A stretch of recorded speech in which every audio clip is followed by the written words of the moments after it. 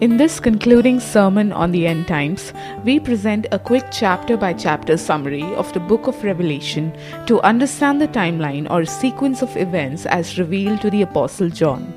Get into God's Word this morning. So if you don't mind, could you please stand and we'll hold our Bibles high up in the air together and make our declaration loud, bold, and strong. This is God's Word. This is God speaking to me. I am who God says I am. I can do what God says I can do. I will become everything God has promised. I'm saved, healed, delivered, redeemed. I'm blessed, victorious, prosperous, triumphant. I'm a minister of God, a servant of Christ, and a channel of His blessing to many people. I receive His word. I believe His word, and I live by His word. Christ is my master, and to Him I am in absolute surrender. In Jesus' name, amen. God bless you. Please turn around to the person sitting next to you. Give them your name. Say hello. Let them know you're happy to see them in church this morning. All right. We're going to do something we haven't done before, which is try to complete the whole book of Revelation in 40 minutes. We're going to try. All right, this is our last Sunday on this series on the end times. We've been looking at it from different angles, and in this last sermon, what we're going to do is try to summarize this whole book of Revelation. It's 22 chapters long. Some of you may have read the book of Revelation, so when you hear these things this morning, it may just connect back to what you have read. For some of us who have not read it, when you go back and read it, then a lot of these things will come alive, will make sense. Just a little bit of background.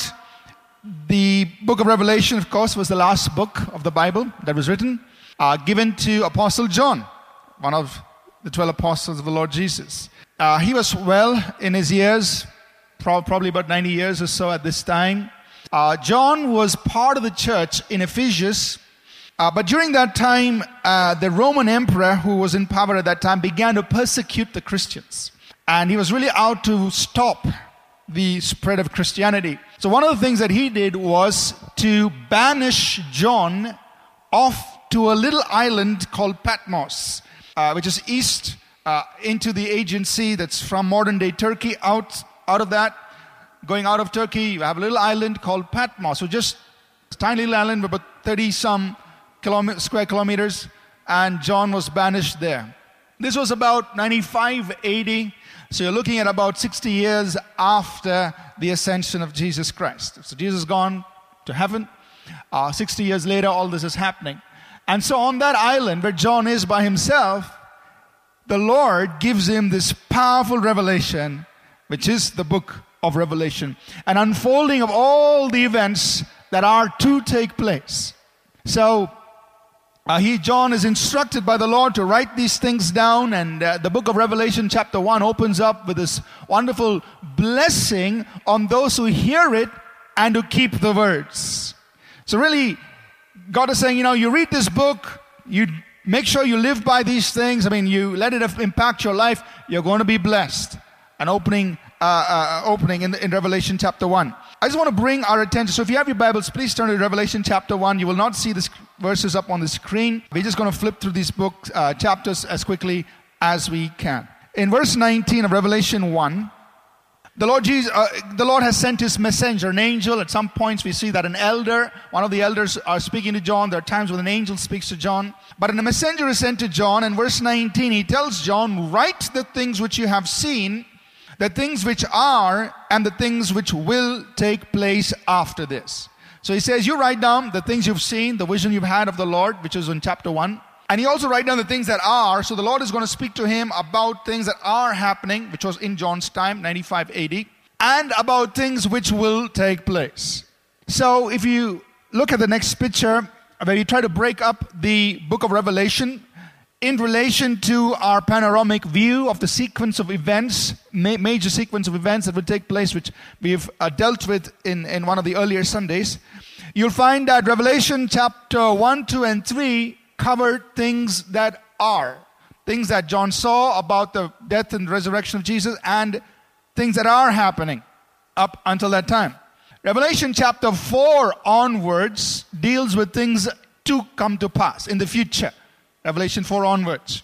Revelation chapter 6 all the way through chapter 19 and verse 15 deals with that 7-year period of the tribulation. So from chapter 6 to 19, verse 15 is dealing with the tribulation. At the end, chapter 19, verse 16-21 deals with the battle of Armageddon, very specifically. And then you have chapter 20, verses 1 to 10, dealing with the 1,000-year reign of Jesus. And the end of chapter 20, you have verses there dealing with the great white throne judgment. And chapters 21 and 22 dealing with the new heavens and the new earth. So you can just broadly break up the book of Revelation in connection with the sequence of events as shown here. So let's begin with chapter 1. In chapter 1, John he's on Sunday. See, Sunday on the Lord's Day, it's called. And he was in the Spirit. He was caught up. And he saw the Lord Jesus sitting on the throne.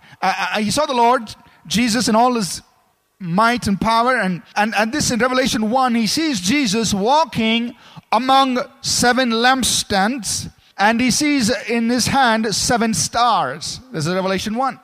So in chapters 2 and 3, the Lord begins to explain to John that, John, I have a message for 7 churches. So each of these 7 churches were churches located in cities in and around modern day Turkey. In fact, they were very close to each other, these 7 churches. And the Lord Jesus is giving a message to each one of those churches. Now in those days, there was one church in a city.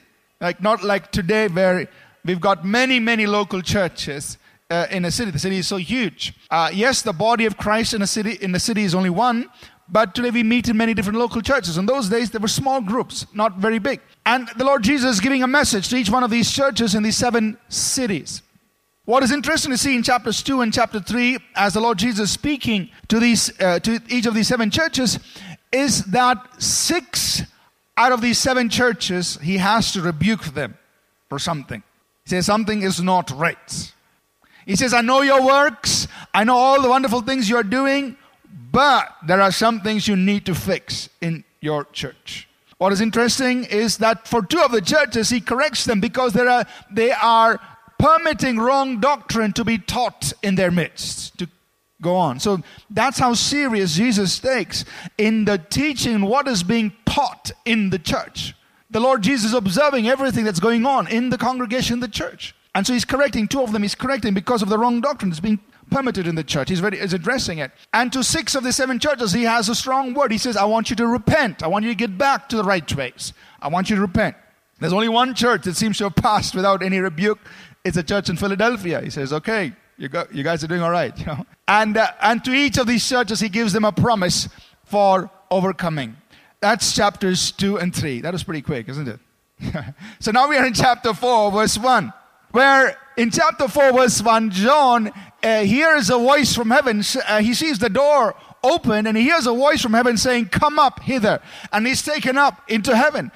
And he now begins to see things that are to take place. For from chapter 4 is a vision of things that will take place in the future. You with me so far? Yes? And he begins to see those things. Now, chapter 4 and chapter 5 describe to us a worship scene in heaven where you see the Lord, God the Father, God the Son. You see the Holy Spirit there. Now, when you read in chapter 1, chapter 4, chapter 5, the Bible talks about 7 spirits having 7 eyes and 7 lamps. And 7, this is Revelation 4 verse 5, you see 7 horns, 7 eyes, 7 lamps, and 7 spirits. Now, the word 7 in the New Testament simply means, or in the Bible, simply means perfection or completion. Now, in the book of Revelation, many times you see the word 7 being used. 7 There are times we have to interpret the word 7 to mean that it's used prophetically as a prophetic image, talking about perfection or completion. And there are times when 7 means a literal number. 7 years means 7 years. Right? Now, in Revelation 4 and 5, you have to be very careful because it talks about 7 spirits. It doesn't mean there are 7 spirits. It means it's the perfect and complete Holy Spirit. Having 7 eyes, it doesn't mean Holy Spirit has 7 eyes, right? Or 7 horns, or 7 lamps. What does it? These are prophetic images. That means the Holy Spirit is complete. Horn represents power, authority, and so He's complete in His power. Talks about His omnipotence. The 7 lamps talk about His the light that spreads, that's pervasive. Talking about His omnipresence, complete in His presence. The 7 eyes, talking about Him knowing everything. He's complete. He's omniscient. He knows everything. Are you with me? So when you interpret the word 7 lamps, 7 eyes, 7 horns, 7 spirits, don't interpret as saying there are 7 different Holy Spirits. There's only one Holy Spirit. But that word 7 talks about perfection and completion. You with me so far? Yes? All right. So Revelation 4, John is having this vision of heaven. He's seeing the 24 elders. Now these 24 elders are redeemed people. And therefore we see that the rapture, this is one reason why we say the rapture of the church has to take place before the beginning of the tribulation. Because you've got these elders already in heaven. And the only way they could have gotten there is through the rapture. Are you with me? And they're already sitting on the throne and wearing crowns. Means they have already got their rewards. So the scene that John is seeing in heaven at that time is a scene, he's seeing all the church already in heaven. And there here you see 24 elders sitting on either side of the throne of God. They've got their rewards, but they're also participating in the worship of the God who sits on the throne. And so you get a picture of worship in Revelation chapter 4. And in Revelation chapter 5, there is a little dilemma in heaven because there is a scroll that has information, all the things that are about to unfold, which is to be revealed to John, but nobody seems worthy to open that scroll until the Lamb of God shows up. And He comes in and He's the only one who's allowed to open the scroll. And see, He opens the scroll and He begins to unveil to John the things that are going to take place. So there are 7 seals. So in the book of Revelation, there are 7 seals, followed by 7 trumpets, followed by 7 bowls. Each one of these signifies something that is taking place. Many of them indicate judgment or wrath being poured out on the earth. Is it okay? Now, here in this case, 7 means 7, one after the other. It's a number 7. So we're not interpreting it as prophetic imagery, but we are saying it's literal 7 because there are literally 7 things that happen. So in Revelation 5, we see that the Lamb of God begins to unveil the scroll and He's being worshipped there because He's the only one worthy to do this. Revelation 6 begins the actual tribulation, the scenes of what is going to happen. We first begin with the opening of the seals, the 7 seals. Each one of the seals signifies something happening. The first seal is opened, Revelation 6:1, and you see in verses 1 and 2, Revelation 6, and John sees a man on a white horse who's coming, who's got a crown given to him, and he goes about conquering. This is a picture of the Antichrist.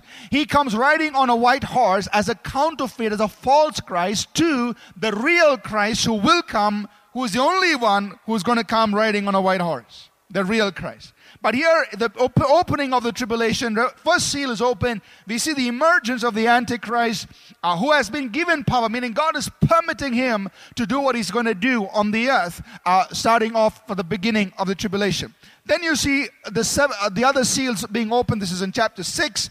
Second seal is open, verse 3. There is conflict on the earth. There's a lot of war and destruction.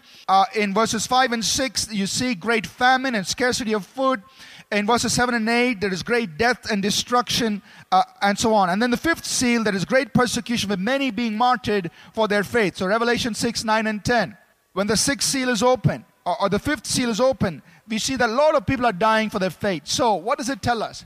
It tells us that there will be people who will believe in the Lord Jesus Christ during the tribulation.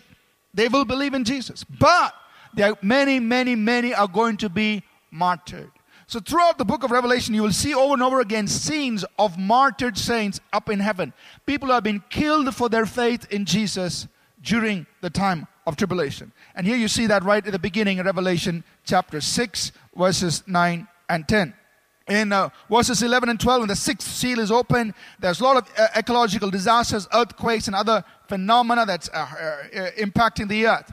Now, I just want to make mention of these four horsemen.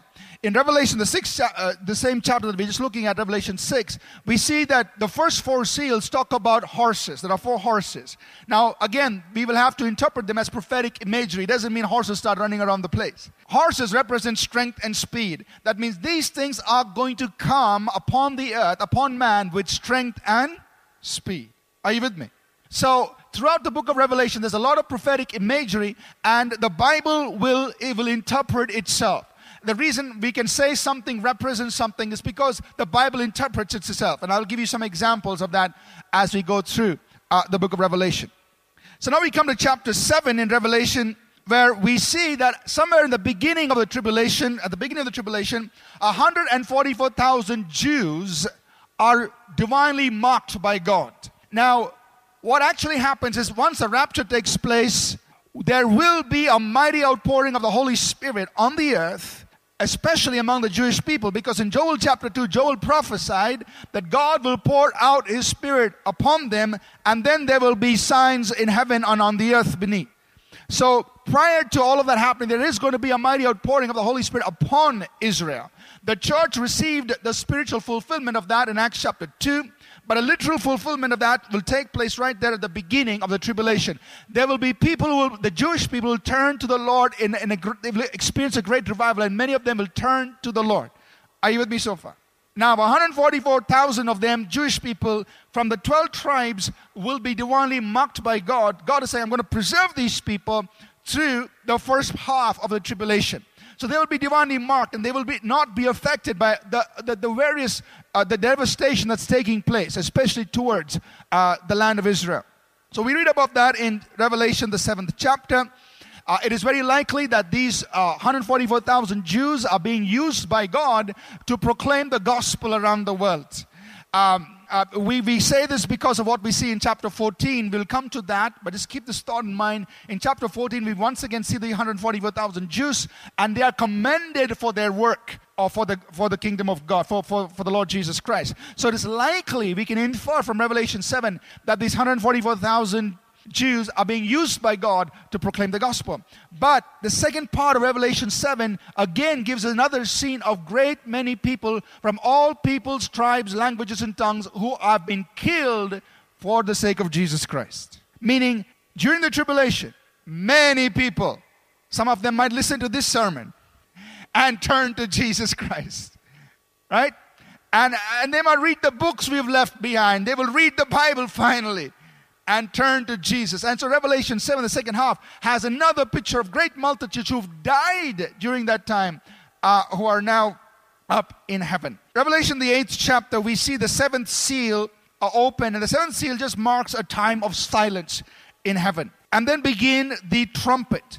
There's a time of silence, and then Revelation 8, chapter 8, verses 3 to 6, we see a lot of prayer coming up in heaven. So it is very likely that down here on earth, chapter 8 is describing a great prayer movement taking place on earth. Because you see the prayers ascending up into heaven. Meaning there are many people down on earth who are turning to the Lord, crying out to God, who are believing in Jesus, beginning to cry out to God and see their prayers ascending up into heaven. That's Revelation 8, verses 3 to 6. And then begin the 7 trumpets being sounded. And each of these are resulting in or are announcing some great judgment. Now let's quickly go through it. In Revelation 8 verse 7, there's a first trumpet which results in a third of the vegetation on the earth being destroyed. Verse 8 of Revelation 8 talks about the second trumpet, where a third of the sea becomes blood. Verse 10, a third of all water bodies become bitter. And verse 12, there is darkening of the light coming onto the earth, resulting in 8 additional hours of darkness at that time. In chapter 9, the 5th trumpet sounds, and what has never taken place before will take place.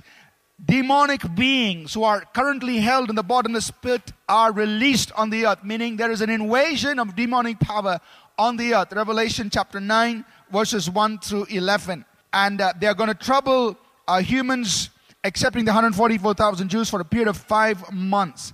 The sixth trumpet sounds, and there is a movement, a mass movement of troops across the river Euphrates, and it's most likely a nuclear war. The picture given to us there in Revelation 9, verses 13 to 19, resulting in a third of human life being destroyed. And what's interesting in Revelation chapter 9, verses 20 to 21 is that in spite of all of this happening, the Bible is recording here in Revelation 9, verses 20 to 21, in spite of this, there are many people who are continuing unrepentant. They continue to worship idols and their own works of gold and silver and all of that, and they do not repent of their wicked lifestyle. This is Revelation 9, 20 to 21. Are you with me so far? Right? In spite of all this, people are not repenting. So it talks about the hardness of heart that people have during that time. They're not willing to accept the truth of Jesus Christ. Chapter 10, we see a little parenthetical vision that John has. You see this huge angel standing up between earth and heaven and having a little scroll. And then he tells John to eat the scroll. And when John eats this, it's bitter, it's sweet in his mouth, but then it becomes bitter in his stomach. And then the angel tells him, now I'm going to give you prophecies that you're going to release to many, many people and nations. So that scroll is representing again prophecies that the angel is going to give to John. And it's telling us that to some of us, that may be sweet. Meaning there's going to be, it's going to be good news. It's going to be about rewards and so on. But to some of us, it's going to be bitter because it's going to talk about judgment and warnings and so on. So the prophecies could be sweet to some and bitter to the others, is what the angel is saying there in Revelation 10. And Revelation chapter 11, we see we're now in the middle of the tribulation. So the first 3.5 years have elapsed, and we're now in the middle of the tribulation. And Revelation 11 tells us that God sends 2 witnesses on the earth. One we know is Elijah, the prophet. The other one could be either Moses or Enoch. We are not very sure. Enoch because he was taken up to heaven without dying. Moses because he appeared along with Elijah on the Mount of Transfiguration. So it could be either one of them. We don't know who for sure. But 2 of these witnesses will show up on the earth in the middle of the tribulation, and they will live and they will carry out ministry for the second half of the tribulation period. Are you all still with me? Okay, I'm going fast. In case you miss it, the notes will be up on the website so you can go and study the notes. Okay, I'm just trying to give us a quick overview of Revelation. So these 2 witnesses will be on the earth. They'll be doing mighty miracles. Just the miracles they do are very similar to what Elijah did in his time and what Moses did in his time. That's why people think it's most likely Elijah and Moses. They'll do these amazing things and trying to get people to turn to the living God, to the true and living God. And their life will be preserved until towards the end of that 3.5 period when the Antichrist will destroy them, will kill them. Their bodies will lie in Jerusalem, on the streets of Jerusalem, for about 3.5 days. You read about this in Revelation chapter 11 and verse 11. For about 3.5 days, they will be lying dead. So the whole world is going to see it. And that's possible today through television and through the internet. You see what's happening just everywhere in this world. And so the world will see. The world will be very happy that these 2 witnesses have been destroyed. But after 3.5 days, the Bible says that before the eyes of the world watching, these 2 men are going to stand up. And they're going to be caught up into heaven. Just like how Jesus left and how the rapture will take place, they will be caught up and taken into heaven. This is towards the end of this tribulation period, towards the end of the 7 years. And in Revelation 11, the 7th trumpet sounds. This is in Revelation 11 verse 15. And there is an announcement about what is going to happen in the future. That the kingdoms of this world are going to become the kingdoms of our Lord in Christ. It's an announcement that this is drawing near. And we see that culminated actually taking place in Revelation 19. Now, in Revelation 12, are you all with me so far? I'm going to ask you just to make sure you're with me. Okay? Revelation 12 is a little difficult passage. Because John is having a vision, or he's seeing things that some of it has taken place and some of it that is going to take place. What does he see? In Revelation 12, he sees a woman, a man-child, and the dragon. The woman, as you read chapter 12, is basically the people of Israel, because the woman gave birth to the man-child. The man-child is someone who's going to rule the nations with a rod of iron. Any guess who the man-child is? Yeah, it's Jesus. He is the one who's going to rule the nations with a rod of iron. So the woman, Israel, gives birth to the man-child, or gave birth to the man-child. So this is in the past. This is the first few verses of Revelation 12. And now, because of that, the dragon, who is the dragon? Satan, the devil. He is very angry with the woman, right? He's very angry with the woman, with the Jewish people, with Israel. So really, the tribulation is one of Satan getting back against the people of Israel, because through them came the man-child, the one who is going to rule the nations with the rod of iron. So we see that given to us there. And then at that time in Revelation 12, verses 7 through 12, we see an engagement a battle taking place in the heavenly realms. Right now, we know that in the heavenlies, not in the third heaven, God dwells in the third heaven, but in the heavenly realms, or in the heavenlies, is where Satan and all his demonic spirits operate. And so in the heavenlies, there's this picture of Michael, the archangel, and the angels of God fighting against Satan and his hosts. And Satan is thrown back to the earth, or pushed down to the earth. And he comes to the earth. In Revelation 12, the next few verses say that he comes with great vengeance, knowing that his time is very short. And with great vengeance, he goes after this woman, Israel. But the Bible says that in Revelation 12, that God divinely protects this woman. So this is in verse 14, that for a time, times, and half a time. 1 plus 2 plus half, 3.5 years. For time, times, and a half. This woman is God divinely protects her from the wrath of the dragon. What does the dragon do? It says that he tries to spew out of his mouth. That means he's trying to get people to come against Israel, to speak all kinds of things against the Jewish people. And he's getting them to come against them. But God is divinely protecting his people during that 3.5 year period, which is the second half of the tribulation. Are you with me so far? Yes? Revelation 12. Now Revelation 13 kind of backtracks to the beginning of the period of tribulation, because now we need to know about the beast and the second beast. Now when you read about the beast and the second beast, remember these are prophetic images and these are not dinosaurs. Right? So Revelation 13:1, you see the beast coming out of the sea. In the Bible, sea represents multitudes of people. So here's an example that I like to point you to on how prophetic images are interpreted in Scripture. So in Revelation 13:1, you're reading about sea. What does sea represent? So if you go now to Revelation 17, let me point you to this verse. And verse 15, it says here, the waters which you saw, where the harlot sits. Now, there's another image of the harlot. We'll come to that in Revelation 17:1.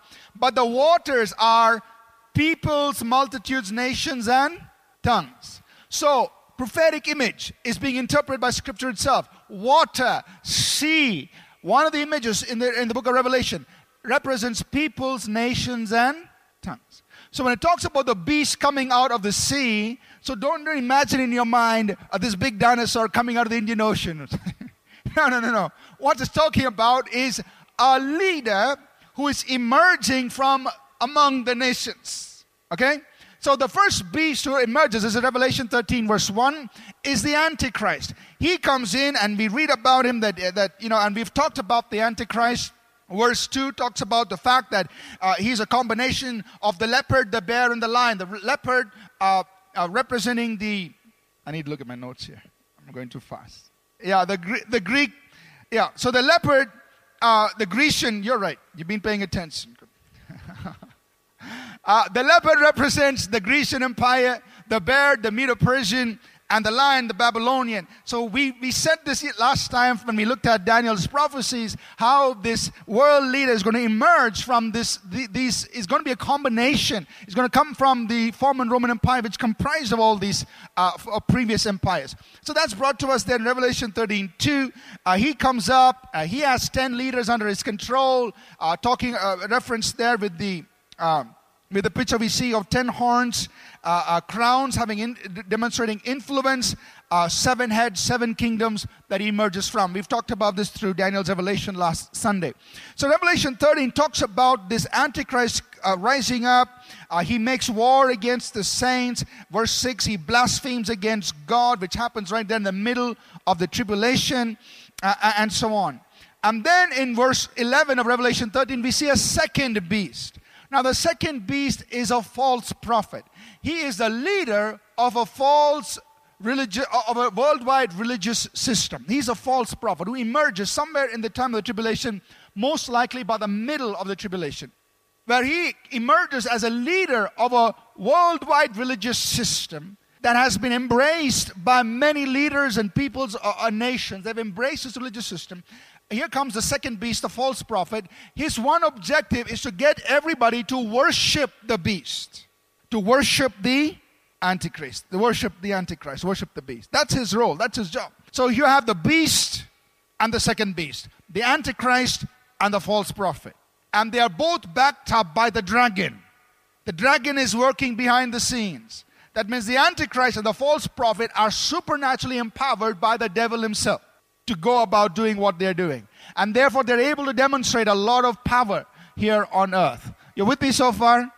Okay, made it to the end of Revelation 13. Now, Revelation 14. Revelation 14 gets us into a scene in heaven where now we see the 144,000 Jewish people in the presence of God. So it is very likely that this passage doesn't tell us how they got into heaven. So it is very likely that the 144,000 Jews who've been divinely mocked by God in the first period of the tribulation, somewhere in the middle of the tribulation, are raptured into heaven. The reason we can say that is because in Revelation 14 and verse 4, it says that they are redeemed from among men, being first fruits to God and to the Lamb. They are first fruits. The word first fruits, you also see that in 1 Corinthians 15, verse 50. I think verse 23, when it talks about resurrection and a glorified body. The word is used there in that connection. So here are the first fruits, the first set of people who believed in the Lord Jesus Christ from the nation of Israel since the rapture. They, somewhere in the middle of the rapture, are taken up into heaven, and you see them before the throne of God worshiping the Lamb. Are you with me so far? And Revelation 14, verses 1 through 5, you see them being commended for who they are and for their work they did. It says in verse 5, in their mouth was not found no deceit, for they are without fault before the throne of God. I mean, they spoke the right things, they lived a righteous life. So their life is commended right there before the throne of God. Now the rest of so in Revelation, the 14th chapter, the Apostle John is having seven visions of 7 different events that are taking place, which will take place at different points in time during the tribulation. So the first vision was this, that he sees 144,000 up in heaven. There are other 6 visions that we see listed there in the 14th chapter. In verse 6, he sees this vision of an angel flying all around the world proclaiming the eternal gospel. Now, some people have interpreted that angel to be some sort of a satellite television, God TV or something else, that's proclaiming the gospel to the whole world. I don't know, but we'll just leave it as an angel that's proclaiming the eternal gospel to the whole world. Okay? You with me so far? Okay. He sees another vision in verse 8. He hears another angel announcing Babylon has fallen. We'll come to that in chapter 17 and 18. But he hears another vision or another announcement. And then in verse 9, he sees another angel announcing and telling people, do not receive the mark of the beast. So I missed that in chapter 13. So if you just backtrack to chapter 13, the end of chapter 13, once the Antichrist emerges and the false prophet, they are going to introduce what we see in chapter 13 as the mark of the beast, 666. Which is a sort of an identification system that will be enforced on people globally And only if you subscribe to that identification system will you be able or given permission to participate or transact economically, do things economically. Only will you be able to participate in the economic system of that time. So the Antichrist is going to introduce this identification system, force it on people. It's called the mark of the beast, right? So any other identification is okay, but not the mark of the beast. Right? So now we know today that technology is there to actually make this happen, right? Many nations have their identification system already in place. I'm not saying that is the mark of the beast. It's just their identification system. But he is going to bring something in, causing people to forcibly take this if they want to participate in the economic system.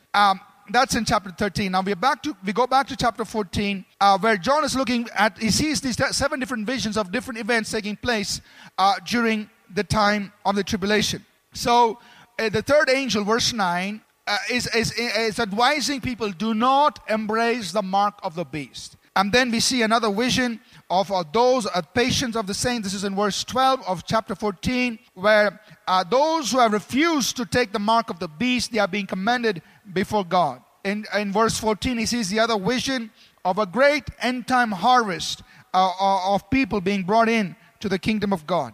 And then the last vision there, the 7th vision in chapter 14, is a vision of the winepress of the anger of God, which is basically a foreview of the battle of Armageddon, which will happen there in chapter 19. Still with me? Okay. Chapter 15. So chapter 15 is a very small parenthetical chapter where John, he sees people worshiping God in heaven.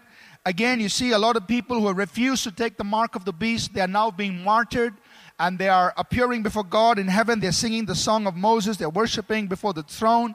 And he also sees 7 angels getting ready to pour out the 7 bowls of wrath. That's chapter 15. Then in chapter 16, we see these bowls of wrath being poured out on the earth one after the other, and each representing some sort of calamity or devastation taking place here on the earth. Chapter 16. So the first bowl, you see there are sores just affecting people. The second bowl, chapter 16, verse 3, the seas turn to blood. The third bowl, rivers and springs are turning to blood. There's a declaration in verses 5 to 7 about the vengeance of God. In the fourth bowl, men are scorched with intense heat. The fifth bowl, judgment is poured out, and there is darkness and pain on Antichrist's own kingdom. So he has his own space over that 7 kings, and over his kingdom there is darkness and pain. In the sixth bowl, there is the river Euphrates drying up, and it's in preparation for the battle of Armageddon, for the armies to cross to come against Israel. And in the 7th bowl, which is verses 17 to 21, there are great earthquakes and hailstones. It is itself a picture of what will take place in Armageddon. Chapter 17 and 18, interesting. In chapter 17, we read about an image about what is referred to here in chapter 17 as the great harlot or mystery Babylon, whom the kings of the earth commit fornication and so on. Now, when the Bible is using the word fornication in this sense, in Revelation, I'm not saying in every place, it is talking about a spiritual departure from the truth. Okay, so very often that is used to talk about fornication and adultery and so on. It's talking about a spiritual departure from the truth. Now, in Revelation 17, we read about the great harlot or the mystery Babylon, which really describes to us this world religious system that is promoted by the false prophet, which is subscribed to by many leaders and many people across the nations. And they all begin to participate in this worldwide religious system, which the Antichrist, the false prophet, the 10 leaders that are part of, who are supporting the Antichrist and who have received their power from the Antichrist, and they're all promoting this one worldwide religious system. But somewhere along the way, you read in Revelation 17 that, this is in verse 11 and 12, that they turn against this whole system. They begin to tear down this entire system, because ultimately the goal is for people not just to participate in that system, but to worship the beast himself. Are you with me? Right? So this mystery Babylon, this worldwide religious system is torn down, is pulled down, and people are now forced to worship the Antichrist, the beast himself. In chapter 18, we read about Babylon the Great. So Babylon is used once again, but is used in a different context. In the Bible, you have Babylon used in three different ways. One, Genesis 11 talks about the city of Babylon. Second, Genesis 17 talks about a worldwide religious system. In chapter 18 of Revelation, it's talking about the global economic and political system that has been put in place by the Antichrist. In chapter 18, there's a description of all the people participating, transacting. They make a lot of money, and their great wealth is amassed as they participate in this global economic system. But somewhere along the way, this whole thing collapses. And so there's the announcement, Babylon the Great is fallen. This whole economic system collapses. And then the Bible says there in chapter 18, if you read the second part of it, that the merchants of the world, they see all their riches are gone, and they begin to, verse 17, for in 1 hour such great riches came to nothing. Revelation 18 verse 17. What does it say? In 1 hour, all their great riches came to nothing. It's just gone. All disappeared. So Babylon the Great falls. This entire economic system is gone. This is Revelation 18. So now we move into Revelation 19, and Revelation 19 begins by this celebration in heaven because of the fall of Babylon. Both the religious system that man put their trust in and the economic system that man put their trust in is fallen.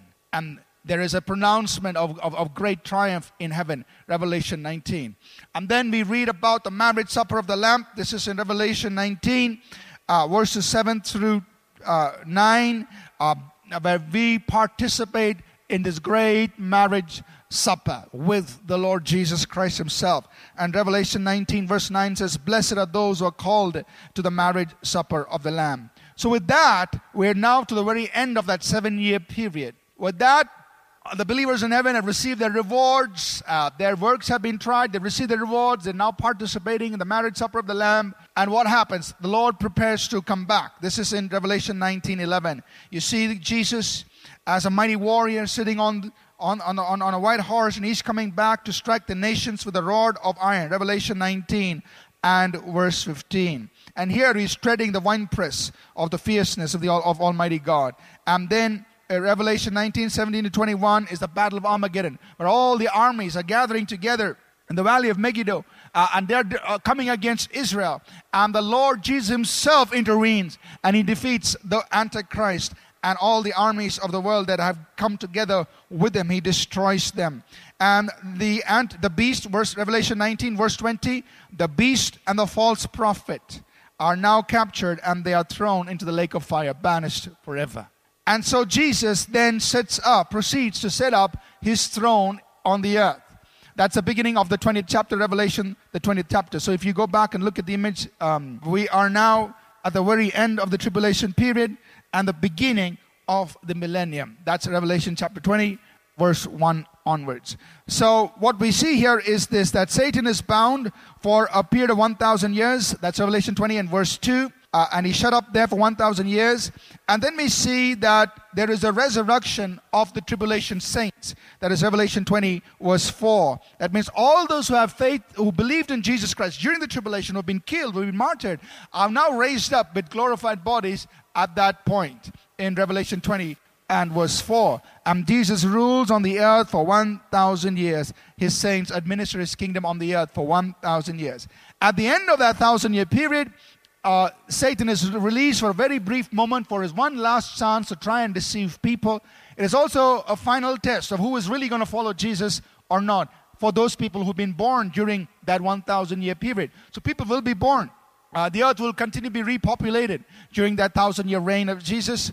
And this is their one last test for those who've been born during that time. Satan is released for a brief moment, and then he is finally caught. This is Revelation 20 and verse 10, and he's cast forever into the lake of fire. Revelation 20 verses 11 to 15 describes the great white throne judgment. That's the last judgment. So here what we see is that every person who ever lived is raised up, and he stands before the throne of God. And the books are open, and the Bible says that whosoever name was not written in the Lamb's book of life is cast into a lake of fire. That's Revelation 20 and verse 15.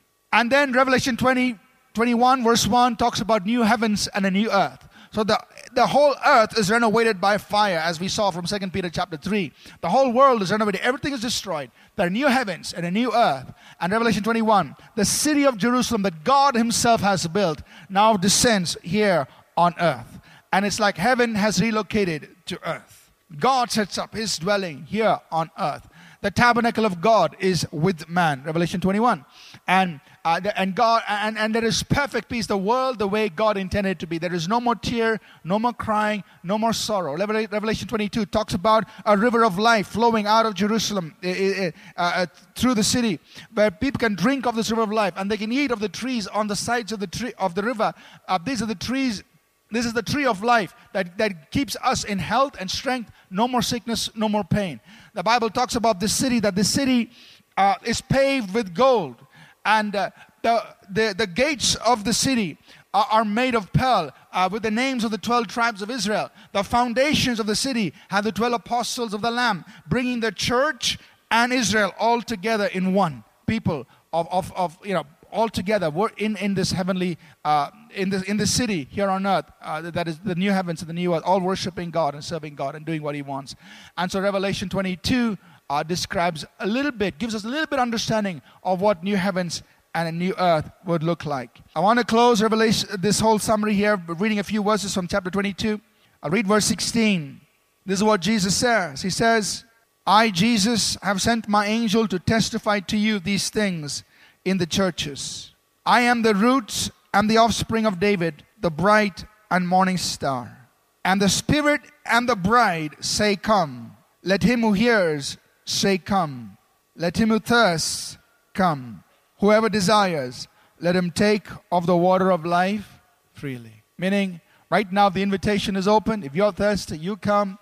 You can drink of the water of life. And the Spirit and the bride, the church, what are they saying? They are saying, come. Come, Lord Jesus. Come. And Revelation 22 closes off with this. He says in verse 20, surely I am coming quickly. And we respond, even so, come, Lord Jesus. Amen? So now we understood the book of Revelation. All right? I don't know how many minutes it took, but we got through. Now let's just worship. Yeah, let's just thank the Lord. We call our worship team up. Now I'd encourage you to go back and read it if you want to study all of that in detail. But what an amazing thing. You know, the very first sermon that we started the series on, we talked about the validity of the Bible as a prophetic book. How so many hundreds of the Old Testament, hundreds of prophecies given by the prophets throughout the scripture have been fulfilled. Have been fulfilled. And we looked at the probability of some of them, that, you know, some of them were 1 in 10 to the power of 15. The probability that they would have happened by chance. It's so unlikely that it was a chance event. But it's definitely an act of God for that particular prophecy to be fulfilled. And some of them have been so detailed. When Daniel said there'll be 483 years before the crucifixion of Christ, between the announcement to go back to Israel, it was exactly 483 years and Jesus was crucified. And he was prophesying 700 years before, or several hundred years before Jesus. He was prophesying that. So the Bible as a prophetic book is completely reliable. And here we have the book of Revelation. Yes, there's a lot of prophetic imagery and we may not be 100% sure on certain things and the exact timing of certain things, but we've got a book that is telling us what is going to happen. And like the Revelation begins, blessed are those who read it and to keep it, who live by what is revealed in this book. Blessed are those. I want to encourage you and me. Let our faith in the Lord Jesus just grow stronger. Let our love for Him just increase even more. And in case there's anyone amongst us this morning that you're straddling the fence, or maybe you're not sure where you are in your relationship with God, I want to just urge you, I just want to welcome you and say, don't straddle the fence anymore. Don't think twice about whether you should follow Jesus or not. Follow Him. He's coming back. He said, I'm coming quickly. It's up to us to be ready. Amen? So let's take a few moments just to sing this worship. Let's stand up to our feet, please. And let this become a time where you, from the bottom of your heart, you are saying, even so, come, Lord Jesus. As we're closing this series on the end times, but definitely we're not in any way diminishing our desire for His coming or our anticipation of His return. In fact, we're taking it up to a new level. We're willing to live according in response to that and saying, even so, come, Lord Jesus. Take this moment for you to engage with the Lord. And if your life is not right with God this morning, please get right with God. If you've never given your life to Jesus Christ, then this morning you give your life to Him. Just right where you are, you pray and say, Jesus, I'm putting my life in your hands, and I want to be part of your church that gets taken up into heaven. I want to be part of that company of people who will be in heaven, not left behind on earth, to go through all of this devastation and all of that we read about. I don't want to be here. I want to be there in heaven with you, Jesus.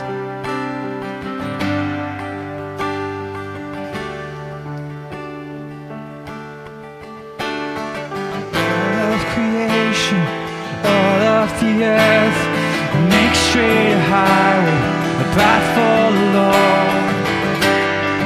Jesus is coming soon. Call back the sinner, wake up the saint. Let every nation shout of your fame. Jesus is coming soon. Like a bride waiting for a groom, we'll be a church ready for you. Every heart longing for a king. We sing, even so, come, Lord Jesus, come. Even so, come, Lord Jesus, come. Even so, come. Even so, come, Lord Jesus, come. Even so, come, Lord Jesus, come. There will be justice, all will be new. Your name forever, faithful and true. Jesus is coming soon.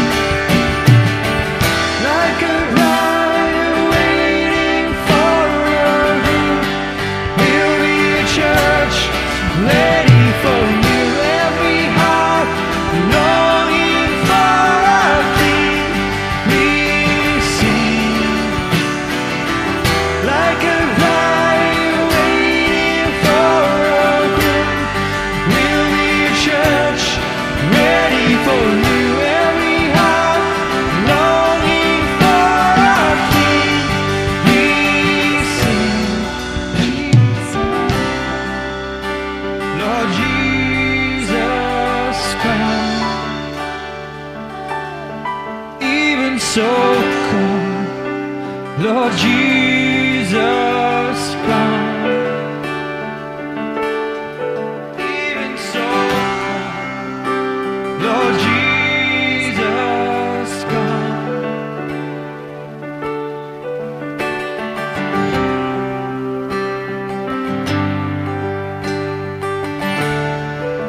Thank you, Jesus.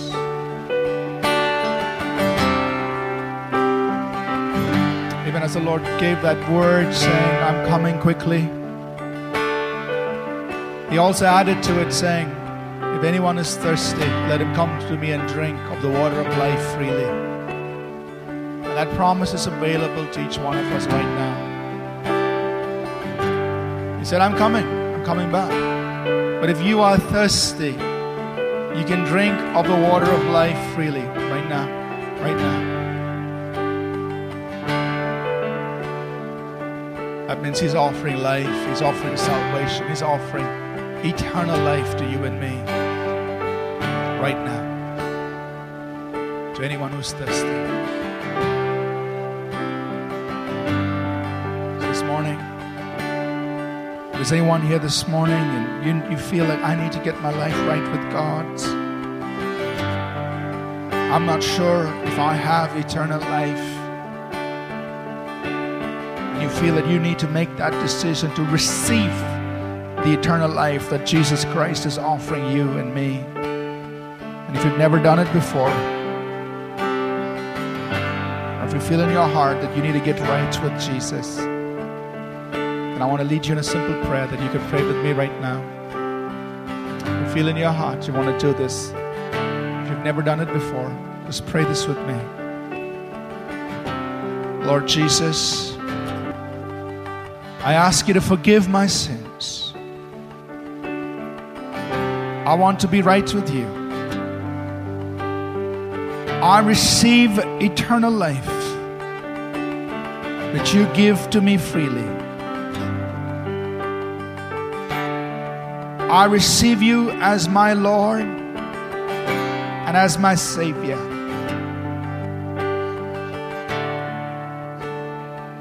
And I want to follow you the rest of my life. And I pray this in Jesus' name. Amen. Let's close, please.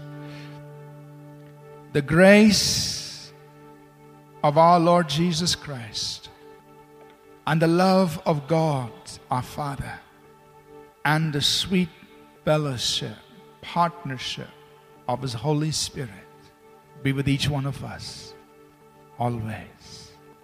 Amen. God bless you. Have a great Sunday and see you again. We trust that this message was a blessing to you.